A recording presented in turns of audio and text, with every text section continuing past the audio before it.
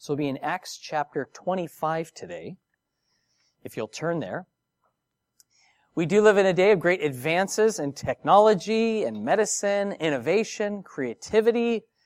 But no matter how modern our schools are, or how much knowledge we have, or what training we possess, there's something we're characteristically pretty lame at, and that's waiting. Would you agree? Like all that knowledge, conveniences, I don't know if that adds to the problem, but we struggle to wait. We don't like waiting because we don't feel like we should have to. Quite often.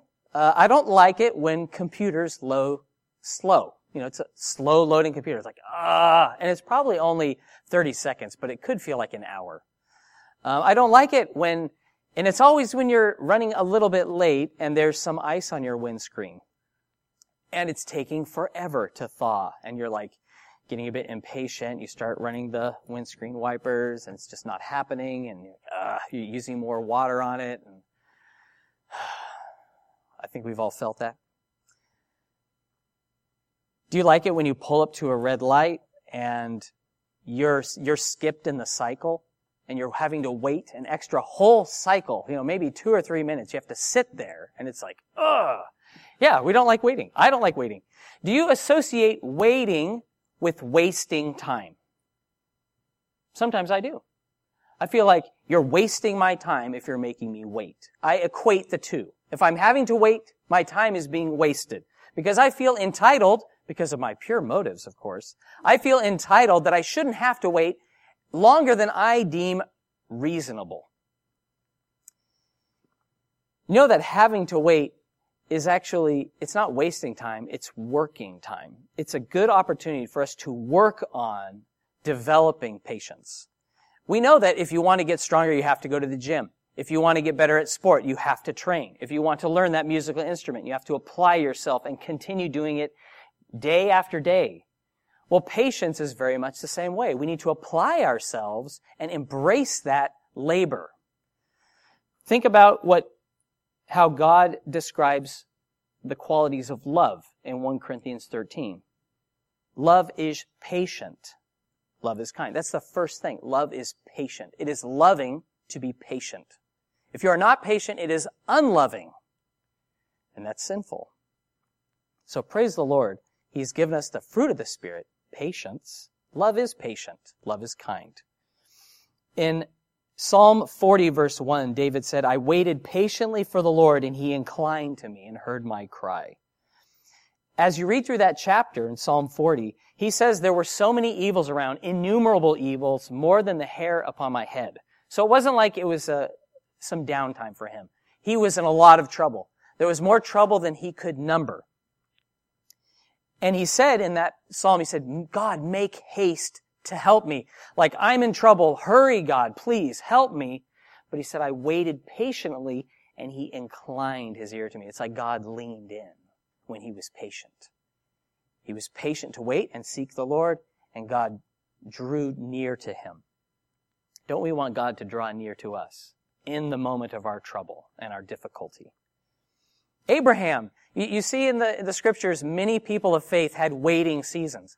God said when he was 75 years old that of him there would be a great nation, the father of many nations, and he didn't even have a son yet. Then he waited. He was 90 years old when God reaffirmed his promise, you're going to have a son. And then he was 100 years old when his son was finally born. That's a lot of waiting. But God fulfilled his promise. God did as he said. Paul was another person who had been given a promise. God had said, you're going to testify for me in Rome. And 2 years passed while he was imprisoned. Hadn't done anything wrong, but he's kept in Caesarea. There's no light at the tunnel. There's no change in his circumstances. All Paul has is the promise of God. That's all he has to go on. But he rests in the sovereignty of his Savior, the one who made time. And we can rest in him as well. So Acts 25, starting in verse 1, is where we pick up our text. Now when Festus had come to the province, after 3 days he went up from Caesarea to Jerusalem. Then the high priest and the chief men of the Jews informed him against Paul. They petitioned him, asking a favor against him, that he would summon him to Jerusalem while they lay in ambush along the road to kill him.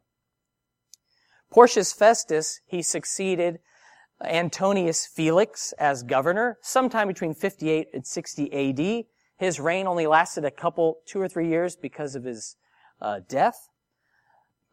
Festus generally has a very favorable description historians give him, unlike Felix. And he was only days into his new job in Caesarea, so he's the governor over all Judea, and that includes Jerusalem. And only a few days into that role, he goes down to Jerusalem to speak with the high priest. And it says that they informed him against Paul. So they don't talk about Paul, they inform him against him. And they want the death penalty for Paul.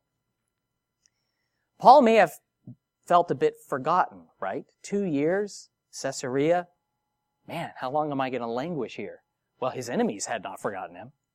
They bring it up when the new guy comes. They're thinking, man, we couldn't get what we wanted when Felix was in office, but with this new governor, maybe he'll give us an opportunity to carry out our scheme and kill Paul. And so they wanted him dead. That would be a bummer if you were Paul and you heard about this. I mean, the hatred, the scheming, the bitterness after 2 years that we see that time alone cannot change hearts and minds. Time alone does not heal all wounds, and bitterness doesn't just dissipate like a vapor over a boiling pot. It sits inside of us. It can fester and grow. And the devil's always ready to bring that to mind, to remind us. I had a friend who he had been ill-treated by the company when I worked in a trade years ago. And he would always bring to mind how badly he was treated. This is one time. He would always refer to this one time why he left work early. He's like, man, I remember that one time they cheated me. And he got a lot of mileage out of that. He was just embittered against the company. And so he could always go to this one thing to justify why it's okay that I leave early today. And that just can sit inside of us, and we can justify sin. There's a phrase coined from the Native American tradition to bury a hatchet as part of a peace agreement. So a hatchet would have been a weapon to the Native Americans, and each side would take a hatchet or an axe and they would bury it in the ground. It was a symbolic symbol to say, I'm not going to pick up a weapon against you. I'm going to bury that weapon, and it's out of my reach. It can't be used. It's just going to rot away in the ground, and we're going to be at peace. For our part, we ought to forgive instead of burying the offense within us. Because we can bury that offense, and we can hearken back to it, and we can become bitter and remain that way. It's faith in Christ that releases us from the bondage of bitterness and unforgiveness, and when we're offended, we hand those over to the Lord. Even when someone has an axe to grind against us, we're able to do the things that please God. Starting in verse 4. But Festus answered that Paul should be kept at Caesarea, and that he himself was going there shortly. Therefore, he said, let those who have authority among you go down with me and accuse the man to see if there is any fault in him. And when he had remained among them more than 10 days, he went down to Caesarea. And the next day, sitting on the judgment seat, he commanded Paul to be brought. When he had come, the Jews who had come down from Jerusalem stood about and laid many serious complaints against Paul, which they could not prove, while he answered for himself, neither against the law of the Jews, nor against the temple, nor against Caesar have I offended in anything at all. Festus was not willing to move Paul to Jerusalem because he was in the Roman court. He was to be judged there. And he said, hey, I'm returning to Caesarea shortly. If it's convenient for you and you still want to press charges against him, come down to Caesarea and you can do so. It says he remained among the Jews for 10 more days, and then he went to Caesarea, and it says the very next day. So they were very motivated. They make this trip, and the very next day they lay their charges against Paul. And it says serious charges, grievous charges in the King James, heavy, charges that they believed were worthy of death. They accuse him before Festus. Accusations, they're empty without evidence. They have no proof. They have no evidence of what they've said. And it's good to remember that accusations alone are not worthy to make a binding judgment. And interesting, under Jewish law, no one could be put to death except without 2 or 3 witnesses. That's in Deuteronomy 17. And the really, I guess, almost creepy or uncomfortable thing about it is if you were one of the people who was a witness against someone and the death penalty would be carried out, you would be involved in carrying it out. You would put your hand upon them. You would be the first to throw a stone. And so, because now you had executed this person, if it was discovered that you lied, your life would be at stake because you have cost this person a life with a false allegation. So it was something you took really serious. If you were going to accuse someone of something that was worthy of death, know that your life you're really putting your life against theirs. Paul answered for himself. He says, I haven't done anything against the temple, against the Jews, nothing against Caesar. I haven't offended anything. He was accused but blameless. And then the politician becomes political. Verse 9. But Festus, wanting to do the Jews a favor, answered Paul and said, Are you willing to go up to Jerusalem and there be judged before me concerning these things? So Paul said, I stand at Caesar's judgment seat where I ought to be judged. To the Jews I have done no wrong, as you very well know. For if I am an offender or have committed anything deserving of death, I do not object to dying. But if there is nothing in these things of which these men accuse me, no one can deliver me to them. I appeal to Caesar. Then Festus, when he had conferred with the council, answered, You have appealed to Caesar? To Caesar you shall go. Festus had only recently assumed his role in Caesarea. He had spent a good amount of time with these Jews to start his service. And like Felix before him, Festus was happy to do Jews a favor because it was politically expedient. His role was to keep peace amongst the different groups. And this had always been a real touchy area, Jerusalem. And Paul's case presented an opportunity for him to utilize this unfinished business of Felix to improve public relations. It would at least, help things out temporarily to smooth those relations. But Paul, he's not willing to be used as a pawn in a charade. He says, Festus, I haven't done anything wrong. You very well know that. You know that this is just a joke. But hey, I'm a Roman, and as a Roman, I am where I'm supposed to be. And as I cannot have a just trial here, nor in Jerusalem, I don't know if he even knew about that plot to kill him on the way. He says, I appeal to Caesar. He exercised his legal right.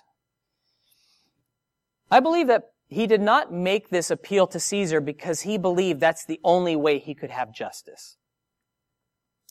In the court of Caesar Nero, I believe his confidence was not in the Roman justice system, but in God. He trusted that God would exonerate him, that God would fulfill the word that he had spoken.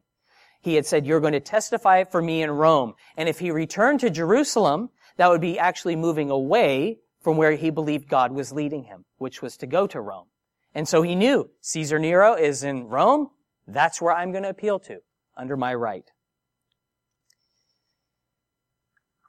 I'm sure that 2 years of the runaround was also a factor in his decision. If you can imagine being 2 years, you haven't done anything wrong, but you're imprisoned, and you're away from family and friends,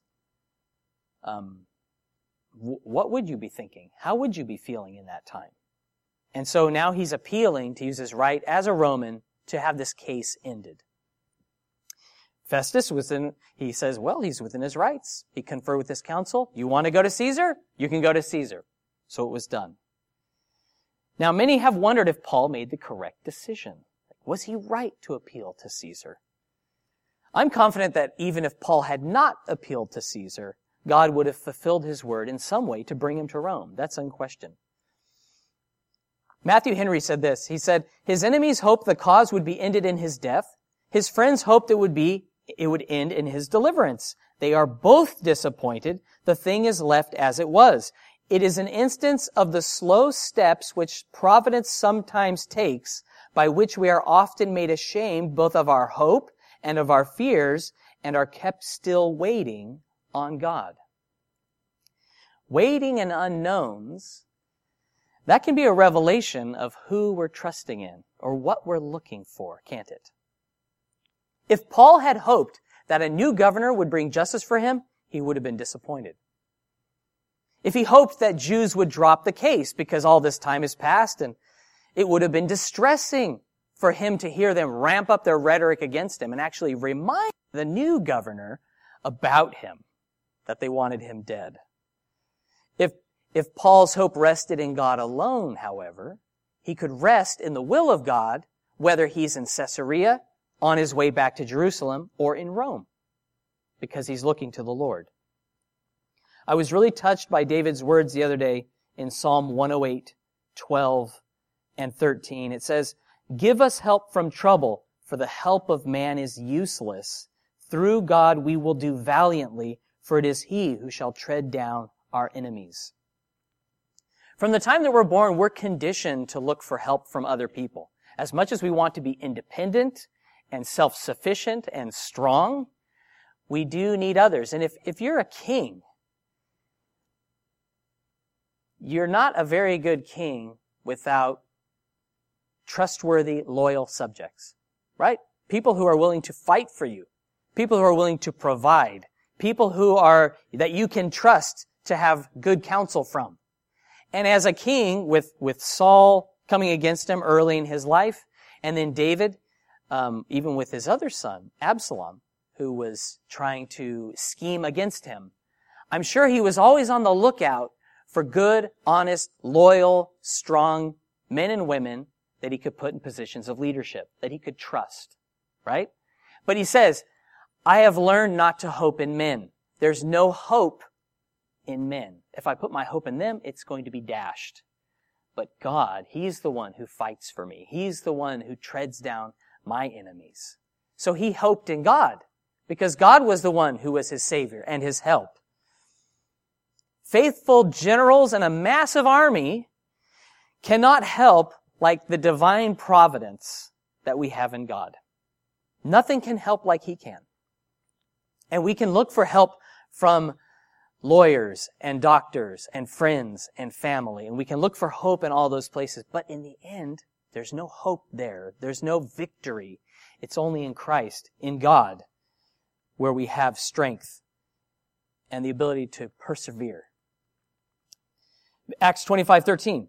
"And after some days, King Agrippa and Bernice came to Caesarea to greet Festus. When they had been there many days, Festus laid Paul's case before the king, saying, 'There's a certain man left by a prisoner, by Felix, about whom the chief priests and the elders of the Jews informed me when I was in Jerusalem, asking for a judgment against him. To them I answered, it is not the custom of the Romans to deliver any man to destruction before the accused meets the accusers face to face, and has opportunity to answer for himself concerning the charge against him. Therefore, when they had come together, without any delay, the next day I sat on the judgment seat and commanded the man to be brought in." We see a couple new people on the scene. King Agrippa, specifically Herod Agrippa II. He was the 8th and final ruler of Judea of the Herodian dynasty, and his sister and rumored lover, Bernice. They visit Festus in Caesarea. Now Agrippa, as king of the Jews, he was well versed in Judaism. We see historically he was quite meddlesome, that he took upon himself to appoint and remove high priests, something that the king is not supposed to do. And he also built this large watchtower on the Herodian palace so he could peek in to the temple courts and see what was happening. So the Jews, in defiance, they built a wall to block him. So they were just going back and forth. But he was very interested in really involving himself with the worship in a way that he should not have, and the people hated him for it. This Agrippa and Bernice, they were siblings to the wife of Felix, Drusilla. We heard about her last week. after they had been visiting for a few days, Festus, he brings up Paul and his interesting case. He's like, oh, by the way, when Felix was here, he had this prisoner. And I heard all these bad things about him. They wanted a judgment against him, but I said, hey, it's not our way to send him to Jerusalem unless the accusers are with him, face to face. And we met without delay. And he continues in verse 18.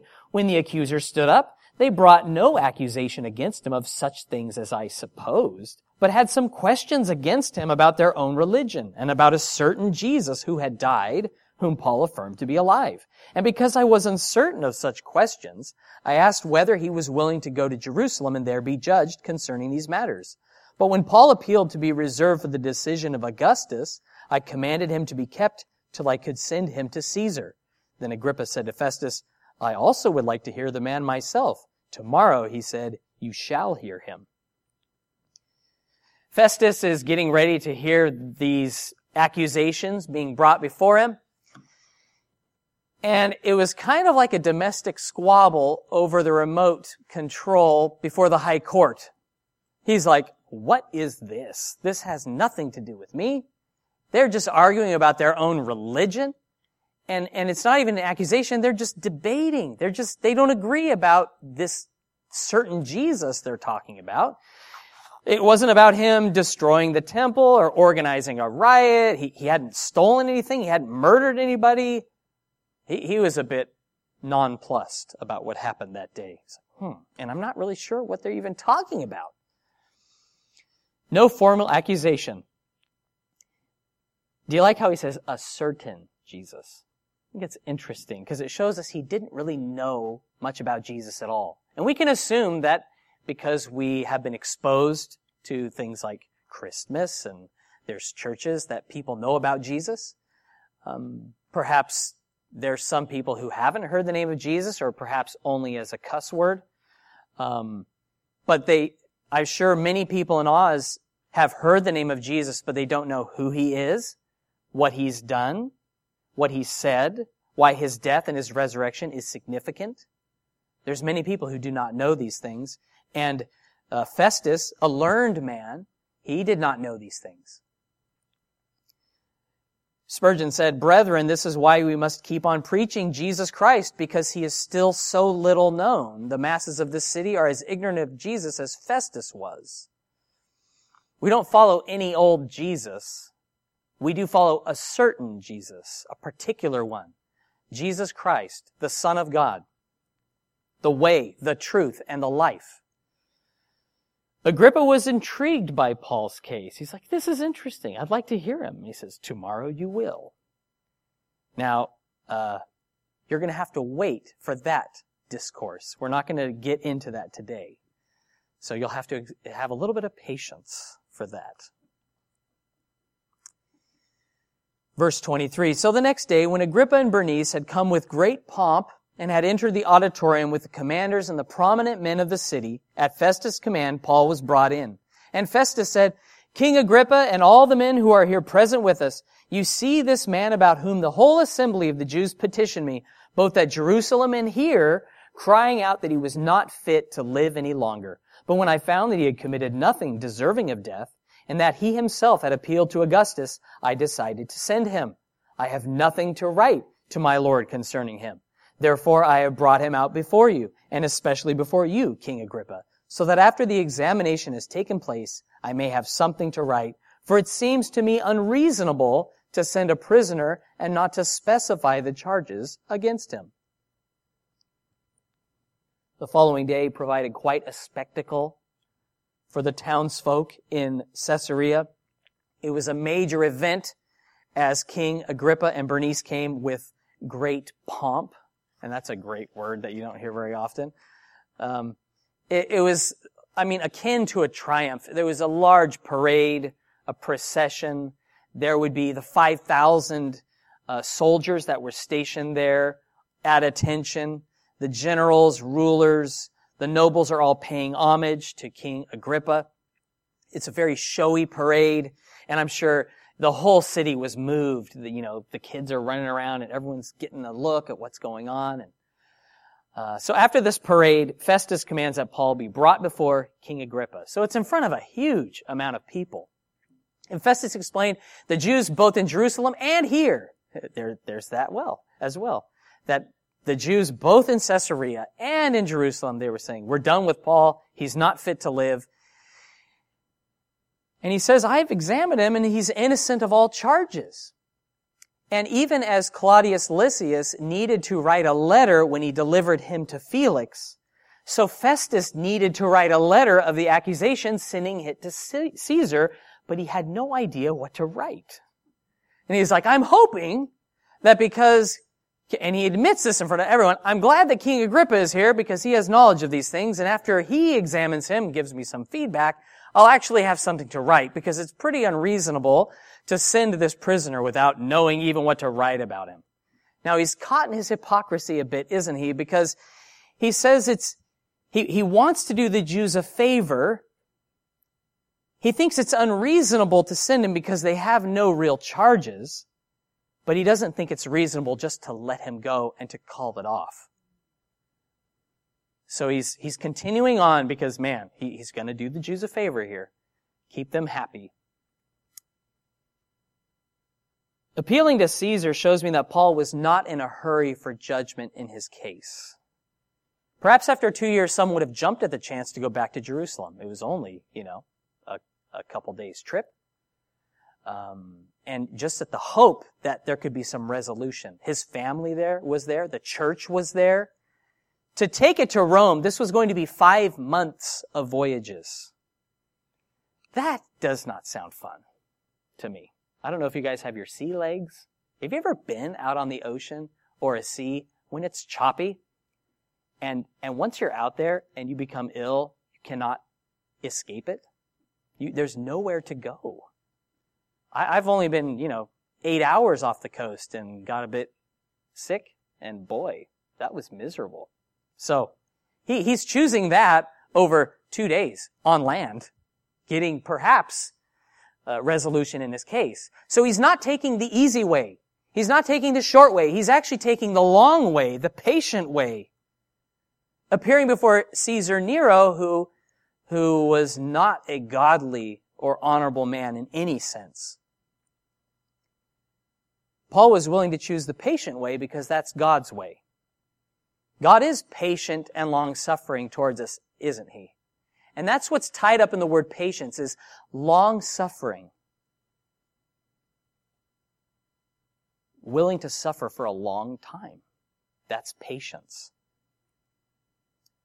I imagine much prayer and even tears went into Paul's decisions to appeal.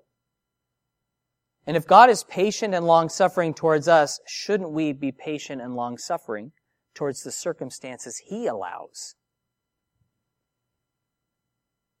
Some stumble at the fact that God at any moment could miraculously intervene. He could just change things. He could make things better or make things more to our liking. When we're tired of waiting, that's when we're being tested to see if we'll keep trusting God as he allows, even with what we might call delays. In each delay, God has purposes that are just as important as us reaching our intended destination. Think about that. In the suffering, in the thing that we're forced to be patient about, God is doing something. He is moving you. He is working in a way to accomplish something that's just as important as you having what you desire or what you feel you need at that moment. We rush around, but God's never in a hurry. We don't read of any point in Scripture where Jesus was late.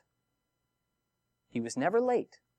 He was exactly in the will of the Father all the time. He was exactly where God wanted him to be. Remember when Jesus is at Perea, that's on the east side of the Jordan, and he receives word from Mary and Martha that their brother, Lazarus, one that he loved, was sick. They said, the one whom you love is sick. Why don't we turn there? John 11, starting in verse 4.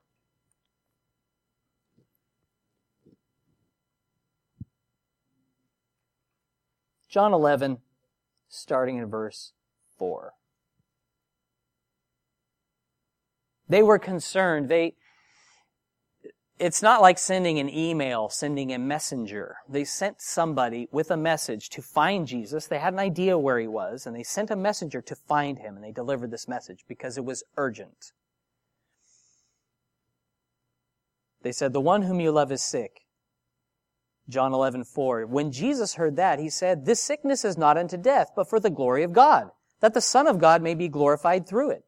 Now Jesus loved Martha and her sister and Lazarus. So, when he heard that he was sick, he stayed 2 more days in the place where he was.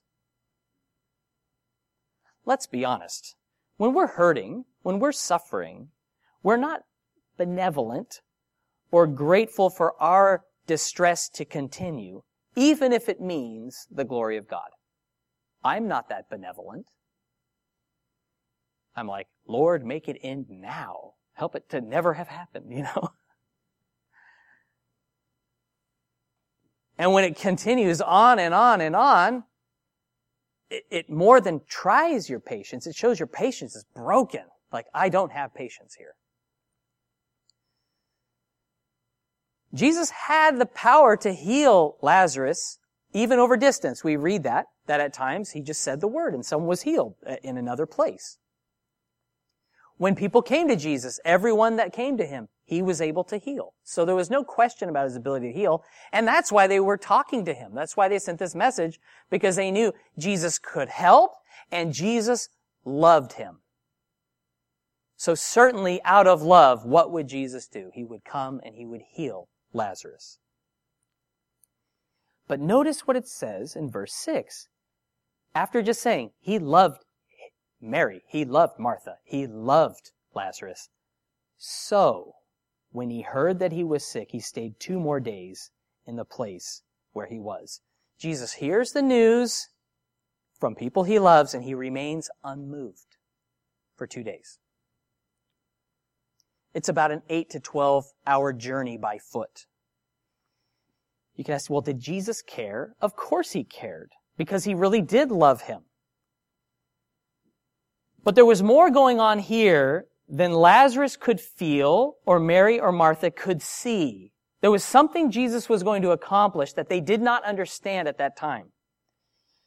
See, they knew where Jesus was. They knew how long it should take him to return, because the messengers come back. He says, "Yeah, I sent the message. You told him." "Oh yeah, we told him." And I bet they caught themselves looking out the door or the window. Where is he? Go to the edge of the town. Do you see anything? Is he coming? And expecting him to be there. And he's not there day after day. Doesn't he know Lazarus is dying? Why won't he respond to the message? He responded by staying. And this is very confronting, isn't it? That he would remain unmoved when there's people that he loves that are petitioning him. So, at a point, after receiving the message, he gathers the disciples together and says, "We're going to head back to Bethany." And Jesus knew full well that Lazarus had died while they remained in Perea. He knew his delay would cost Lazarus his life. Let's move on until verse 14. So John 11:14. Then Jesus said to them plainly, "Lazarus is dead, and I am glad for your sakes that I was not there, that you may believe. Nevertheless, let us go to him." Isn't this an unexpected thing for Jesus to say? Is this what you would have expected him to say? No, Jesus does this constantly. If you read him, you just say, wow, he blows my mind. He's on a whole nother level of wisdom that I just don't get. And so he's not disappointed for Lazarus' sake. "Oh yeah, too bad for him." No, he says, "I'm glad for your sakes I wasn't there." Not, "I'm sorry for Lazarus' sake I wasn't there." He puts it in the positive. And he says, "To the end that you may believe." Now, isn't he talking to believers? He's talking to people who have said, "You are the Christ, the Son of the living God." We know there's one of them who didn't believe, Judas. But Jesus wanted them to believe.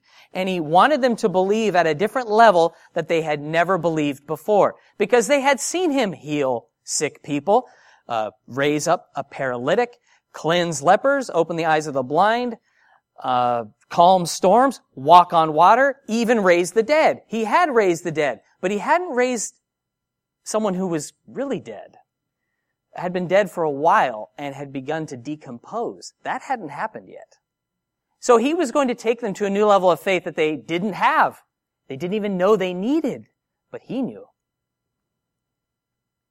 By the time they did arrive in Bethany, Lazarus had been dead and buried for 4 days.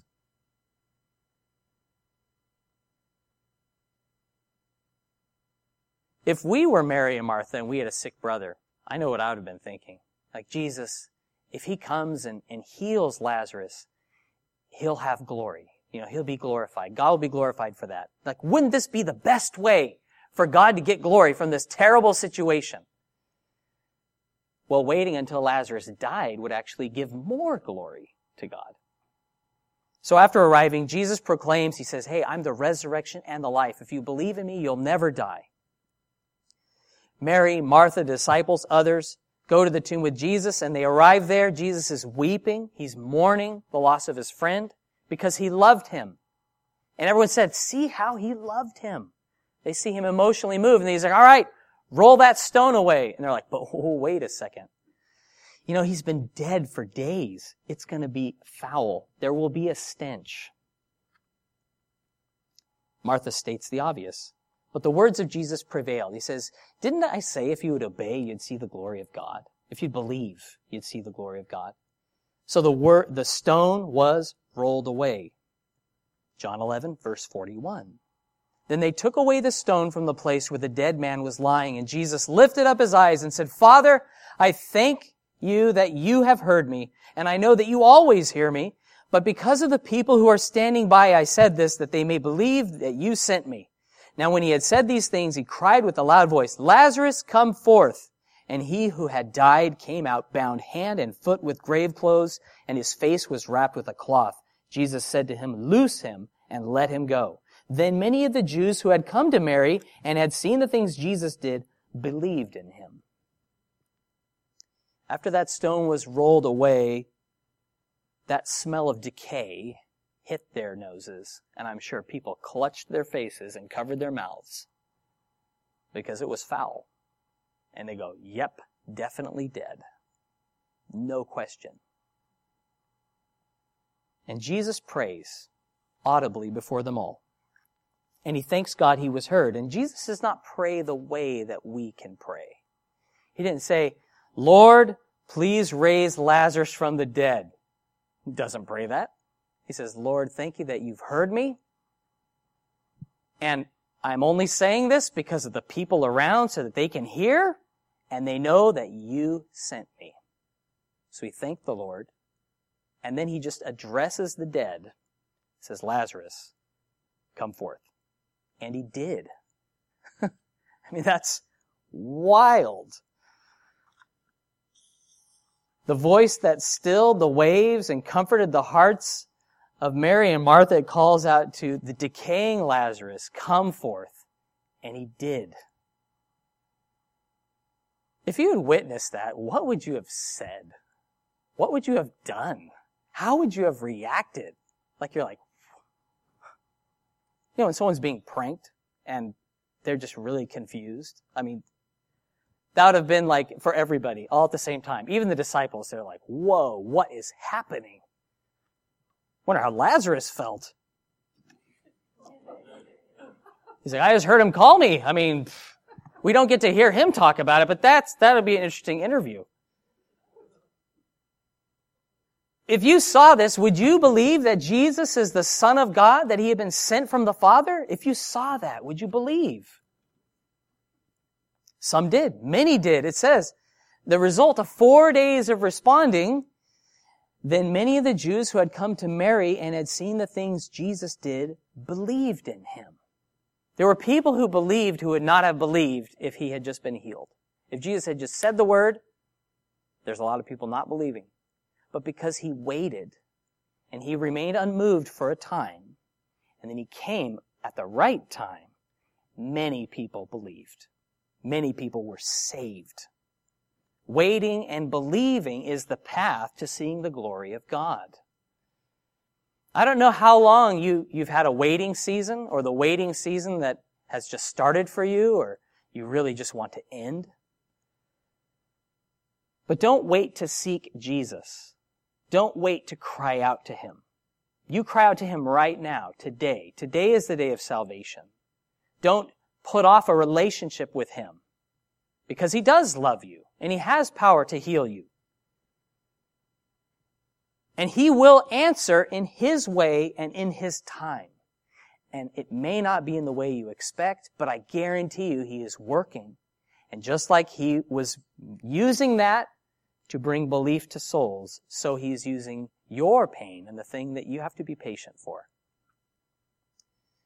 Waiting times are not a waste of time, as much as it feels like it, when we trust in Jesus.